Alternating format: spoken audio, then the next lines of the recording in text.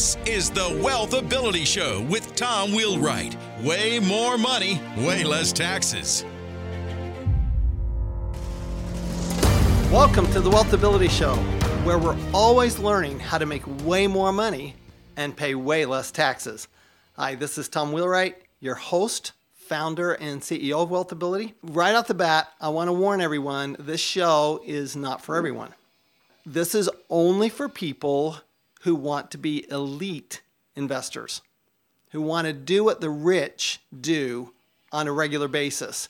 This is not for those, let me put it this way, it's not for those who want to sit and coach and are content to do so. This is for those who want to live life in first class and want their children and their family to live life in first class. Now, everyone can do this. The reality is most people will not do this. So today I've got a very special guest who can explain what we're talking about better than anybody I've ever worked with on explanation. And Patrick Donahoe, who is the founder, president of Paradigm Life. I'm going to let Patrick introduce himself in a second, but I just want to give a little bit of background. Patrick's, in full disclosure, Patrick's one of my very best friends. We do things together. We do things together as couples, and Patrick just has a knack for explaining how to use life insurance, of all things, life insurance to really create a legacy and allow you to really spend your life in first class. And then we'll also talk a little bit about, all right, what do you do to protect your business from unwanted partners? So Patrick, welcome to the show, and thanks for being here. Tom, it's an honor to be here, and I'm so excited for your podcast. I mean, I would echo everything back to you. I mean, you have taught me more about wealth building and about financial philosophy than anyone. And I love our conversations, and it's one of those things. Whenever I get to see you, I'm just itching to kind of dive right into the deep end. Well, we do dive into the deep end. We're going to dive in the deep end a little bit today, so that's kind of fun. I try to keep I want this show very accessible to everyone, and that's why I want you to explain this stuff, because you make it accessible. At the same time, this is stuff that really not everybody does, and it's not like mainstream stuff. So really want to talk about that. But and we talked about some of the basics of life insurance with Kim Butler, and I know she's your mentor. And she did a terrific job on our podcast a few months ago talking about the basics of life insurance. I don't want to talk about the basics today, except for one thing. The one thing that you taught me, Patrick, and that's the 97%, 1% rule. So just remind everybody what that is.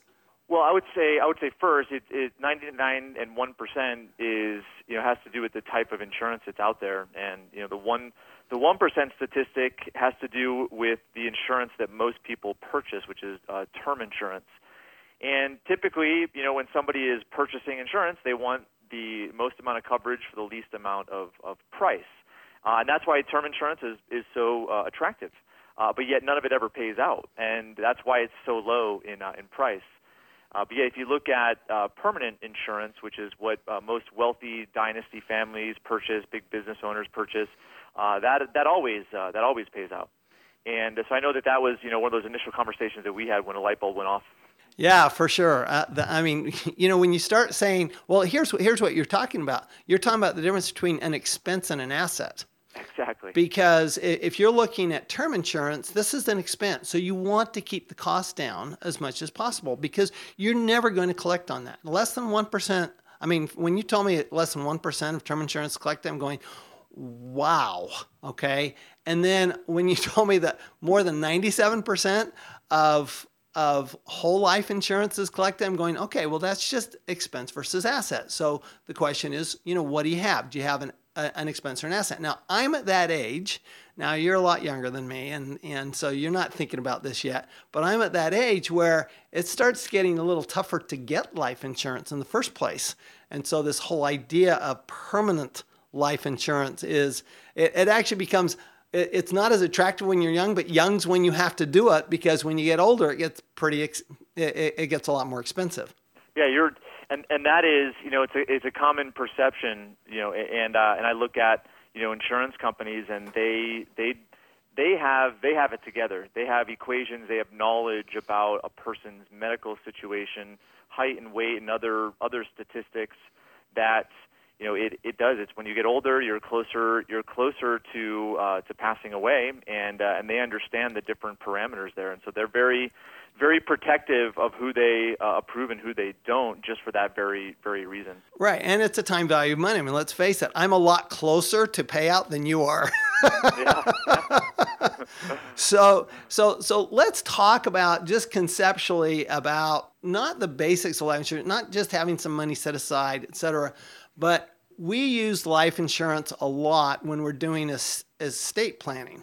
And what I love is the idea that if I have life insurance, maybe I can leave a legacy and still spend all my money. And you and I have talked about that. Can you just go into that a little bit? Sure. We break down the different stages of when life insurance is purchased by three main stages. The first is the growth stage, second is the income stage, and then the legacy stage. And growth stage, that's where when you do start it younger, there's ways in which you can set it up so that you have really high amounts of available cash, liquid money to be able to use for various purposes.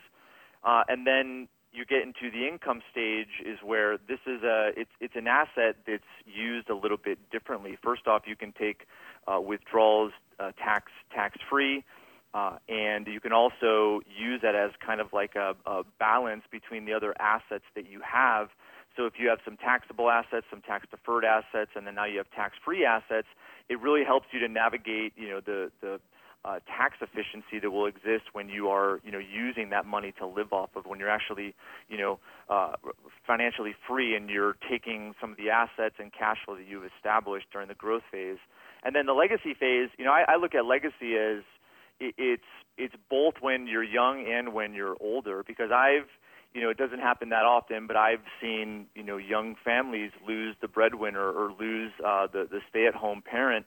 And, I get to see that. And even though there is a very low probability of that happening, establishing something right out of the gate where you have a permanent asset that will transfer to someone, it helps alleviate anxiety and alleviate some emotions that are they exist when you do investment, when you take on debt, when you take on business partners, when you take on liabilities. The debt is there, and really, if something were to happen prematurely, knowing that something is going to pay out helps alleviate that anxiety and makes you a better producer as a result. That's exactly right. And then when you get to my age and you're going, okay, so now you're looking at spending all the, what you've accumulated, and I'm going, okay, now if I want to take care of my kids. I want to make sure that if something happens, I take care of my wife. I want to do that. I'm really thinking about, okay, from a legacy standpoint, I want to make sure that my kids, because I have one child with some special needs, and I want to make sure, and you never know when somebody's going to have special needs, right? You never know when somebody gets in an accident or has health issues, but I want to make sure that they're taken care of, but at the same time, I want to spend my assets, right? I mean, I want to enjoy life. My mother, she had a plan. Her goal in life was to break even. So she didn't want to leave us with any debt, but she really didn't want to leave us with any assets because she wanted to spend the money. She goes, I taught you guys well.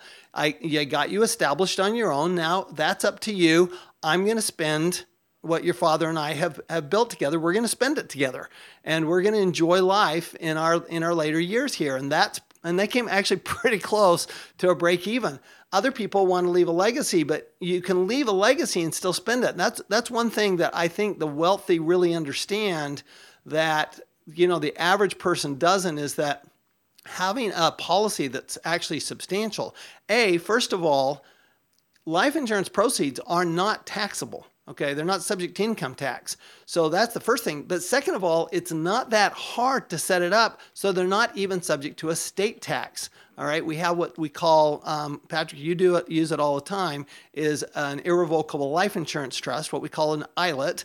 And basically, the kids own the life insurance, right? You fund it, the kids own it, and it's out of your estate. So it's not subject to income tax or estate tax. And really, there's not a lot that you can say that you can say that about. I mean, life insurance is one of those odd animals where you get estate tax and income tax, and fairly easily. Yeah, we look at it as that's like it's your legacy asset once it's set up. And you hit on some amazing points, Tom, which is, people accumulate wealth, they accumulate their assets over the course of time to live off of those at some point in the future. But yet, it's interesting just to see the psychology where they've accumulated for so long, it's become like a habit, and then at the end, it's very difficult for them to take distributions from it. But what the insurance does is it acting as a legacy asset now opens up so many possibilities with, spending down assets, using a reverse mortgage on a primary residence,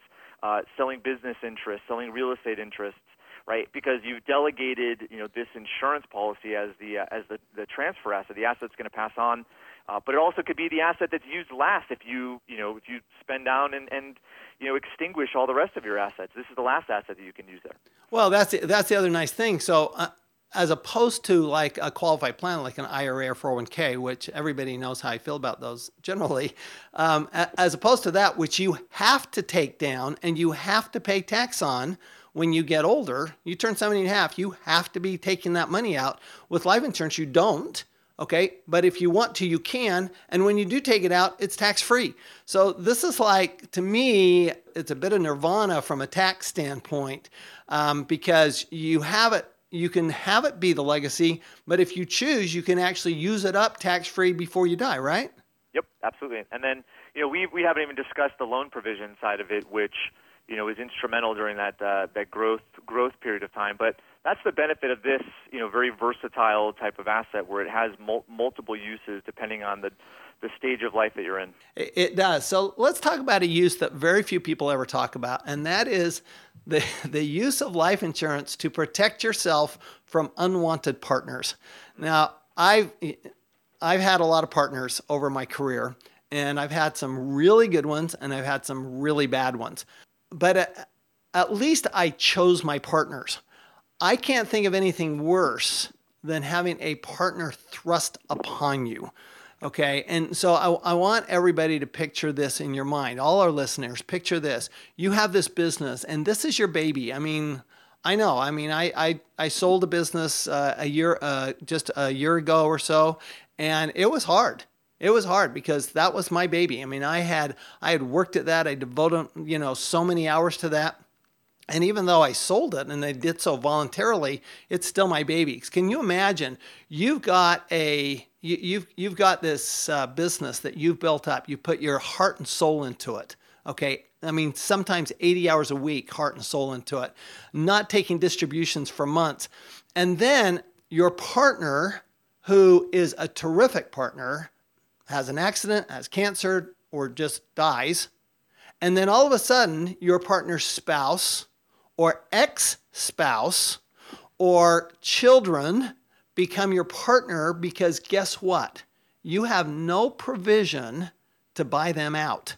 And in fact, there may even be a buyout provision, but you have no way to execute that buyout provision. And Patrick, I think that's where you come in, right? Yeah, you've probably seen way more nightmare stories than I have, right? But this essential, every business starts out, right, with the best picture of the future. Things are going to go great. We're going to make a ton of money. We're going to live forever. But rarely does that ever work out. And obviously, with somebody passing away, that's one thing. But even I heard one of this guy going really delusional and gave the interest of the business to his religious leader, and the religious leader became the partner. Oh my heavens! And totally took the business down. So it's one of those things where it's an instrumental document, and the most popular way, and I would say the most lucrative way to fund it is through insurance, right? Where you have the insurance essentially funding whatever the buyout clause is. Right. So let's walk people through this because I always want to make sure that people have something tangible to take away when they're listening to the Wealthability Show. So let's say that you've got a partner and you've got a limited liability company. So you're going to have an operating agreement. And that operating agreement is going to say in the operating agreement what happens when somebody retires or dies or goes bankrupt. Okay, those are the three big ones, right? There's also, what happens if you have a dispute, right? But let's talk about the what if they die, okay? Because if they retire, you're going to pay them out over some period of time, and you're going to, that's what you're going to do. If you have a dispute, you're going to do the same thing. If they go bankrupt, hopefully that just means you're going to take it over. But let's say that they die. Now, what are you going to do, right? Now, you could put in there a similar provision like the retirement. Now, the goal of an operating agreement is twofold. One is it tells you how you're going to operate. But the other is it's really the goal of an operating agreement should be to protect the business. Okay? It's not to protect the members or the owners. It is to protect the business. And I hope everybody will write this down. The goal of an operating agreement is to protect the business. So what we want to do in that buy-sell agreement when we have a death potential is, first of all, we need to come up with what's the value going to be. And then how are we going to fund that? Now, the reality is that when you have a death, you actually have two issues going on. All right. The first is you have an estate, right? So whoever the heirs are of that partner, they're now your partners. Okay. So you have to find a way to how are we going to buy them out. But there's something else that's happening too. And that is that you have a funding need because presumably your partner wasn't just sitting around twiddling their thumbs. Presumably they're actually working in the business. So, I think about my partner, Ann, and she's brilliant. Okay. I mean, fortunately, she's young, she's healthy, etc. So she's a lot more worried about me dying than I'm about her dying. But at the same time, let's say that, if she were to die, the business would be in a world of hurt. Let's face it, because we would have to replace her, and that is not an easy task. She is literally the smartest person I've ever met in my entire life. And to replace somebody like that who handles all the systems, all the back office stuff is not an easy task, and it's going to take time and it's going to take money. And where do you get the money to do that? So having that life insurance policy so we have life insurance policies on each other, and that life insurance policy, part of that money is to go to buy out her heirs, right? Presumably her husband, but it's to buy out her heirs, buy that partnership interest. But the rest of it is actually to be used in the business to protect the business while it keeps going. So, Patrick, there's got to be even other. Are there even other uses that you can see for those funds that are so important? No, absolutely. You hit on the primary ones, and these are fundamental business agreements that I would say are rarely set up, especially with smaller businesses. But yeah, you're hitting on the one that I see the most, which is a partner that passes away or becomes disabled, or their cognitive ability is no longer there. And so insurance can essentially buy that out, whether it's a disability policy or there's a different rider for insurances to essentially fund disability. But then you also have the cash side of things, where you can fund these type of policies and build cash value, which can then be used for the business in a variety of capacities, typically through a loan. But also one thing that as far as Ann is concerned, or any primary key person in the business, is you have to replace them, and that might take hiring a headhunter. It might take months. It might take years. And so essentially, the capital that comes from insurance will essentially bridge that gap that's clearly going to result in a financial loss. And that's why the insurance companies. That's why there are provisions in the tax code that allow for a lot of tax benefits associated with this, so that business, as you said, operating agreement protects the business, so the business isn't disrupted, or at least it mitigates the disruption. You make a really good point, Patrick, with the cash value of the life insurance, which I really hadn't keyed on. Let's say that they are disabled, right? So they can't continue to operate.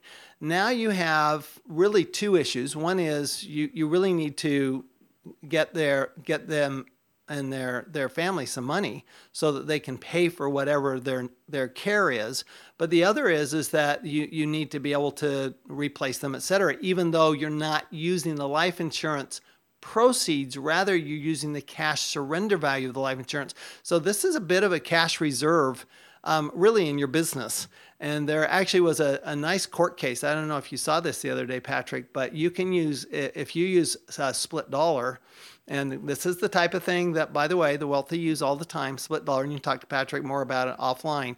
But if you use split dollar, you have the cash reserve in the company, and the term part of it is actually considered a distribution. It's not even considered income to the partner who's on that policy, who might get some of the benefits of that policy. So yeah, well, the biggest case that's ever been done with using kind of split dollars is Jim Harbaugh. So it was, who's coach of Michigan, highest paid coach in history, I think. But a lot of his compensation came through insurance. It covers multiple things, right? So it's obviously to cover the replacement of him, but it's also to fund some retirement benefits for him. But the university keeps a lot of the ownership of the insurance up to a certain level, which ultimately helps to replace the money that they paid out to him as a coach. Oh, so it's one of those things where it covers multiple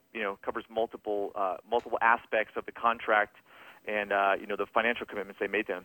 Well, that's fascinating. So I hope you all have just gotten a little bit of a taste of, we think, unfortunately, we think about life insurance as, first of all, we typically think of it as an expense as opposed to think of it as an asset. And then we start thinking about it, okay, we can use it, we can use it for investing and stuff like that. But we rarely think about it for things like, how do we protect our business? How do we protect ourselves from unwanted partners? How do we protect ourselves even from a downturn in the economy so that we have, that legacy stays in place and we can spend all our assets? I mean, there's all these other uses of life insurance. So I love it as hugely tax-free, should be tax-free, a tax-free way to do a lot of things that you're going to want to do in your life. So Patrick, thank you for being on. Would you give everybody, how can people contact you? So probably through our website is the best way to learn more. So it's paradigmlife.net, and then our phone numbers there, our email addresses are there. But we also have a lot of video resources that explain a lot of what you guys have been hearing today. Oh, awesome. This is something I know about Patrick, and I really encourage you to go to, it's paradigmlife.net, because Patrick does a lot of education of his clients, and, that education is available. And so, Patrick, I want to thank you for all of the financial education that you provide to myself and to the rest of the world. Thank you so much for being on the show. It's absolutely been great having you. It's been awesome, Tom. I'd have a conversation with you every single day if I could. But honestly, talking about this, it's the business that has really helped to bless the lives, bless my life, because I see so many applications to, and I get to create value in a number of capacities. And it's one of those things where it's a very misunderstood asset. It's not even really looked at as an asset by most people, right? But it really comes down to your and I's perspective of finance and wealth is that it's not done the typical way if you want to be successful. Well, thinking outside the box is paramount. That's right. Thanks, Patrick. And remember, this is the stuff that the wealthy use. I mean, the wealthy people always do this. I mean, this is not even a second thought. I work a lot personally with pretty wealthy individuals, and they're always using life insurance in some capacity. Okay, so this is advanced. I get it that, this is, again, not for those of you who want to sit and coach, but if you really want to live life in first class, if you want to live life to the fullest and have the assets that you really want to be able to do what you want, not what you need, like financial planners would tell you, but what do you want, then, this is just one of those strategies.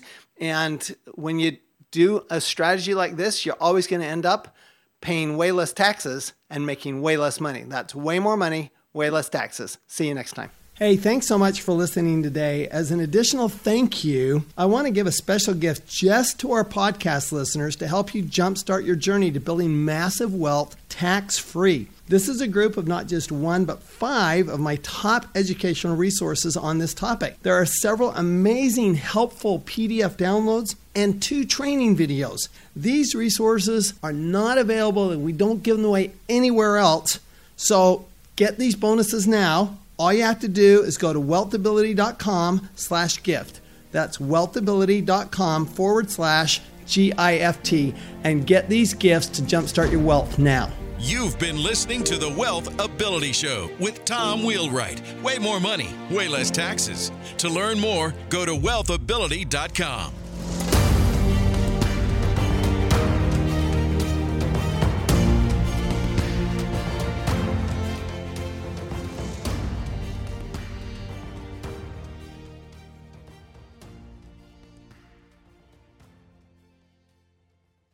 This podcast is a part of the C-Suite Radio Network.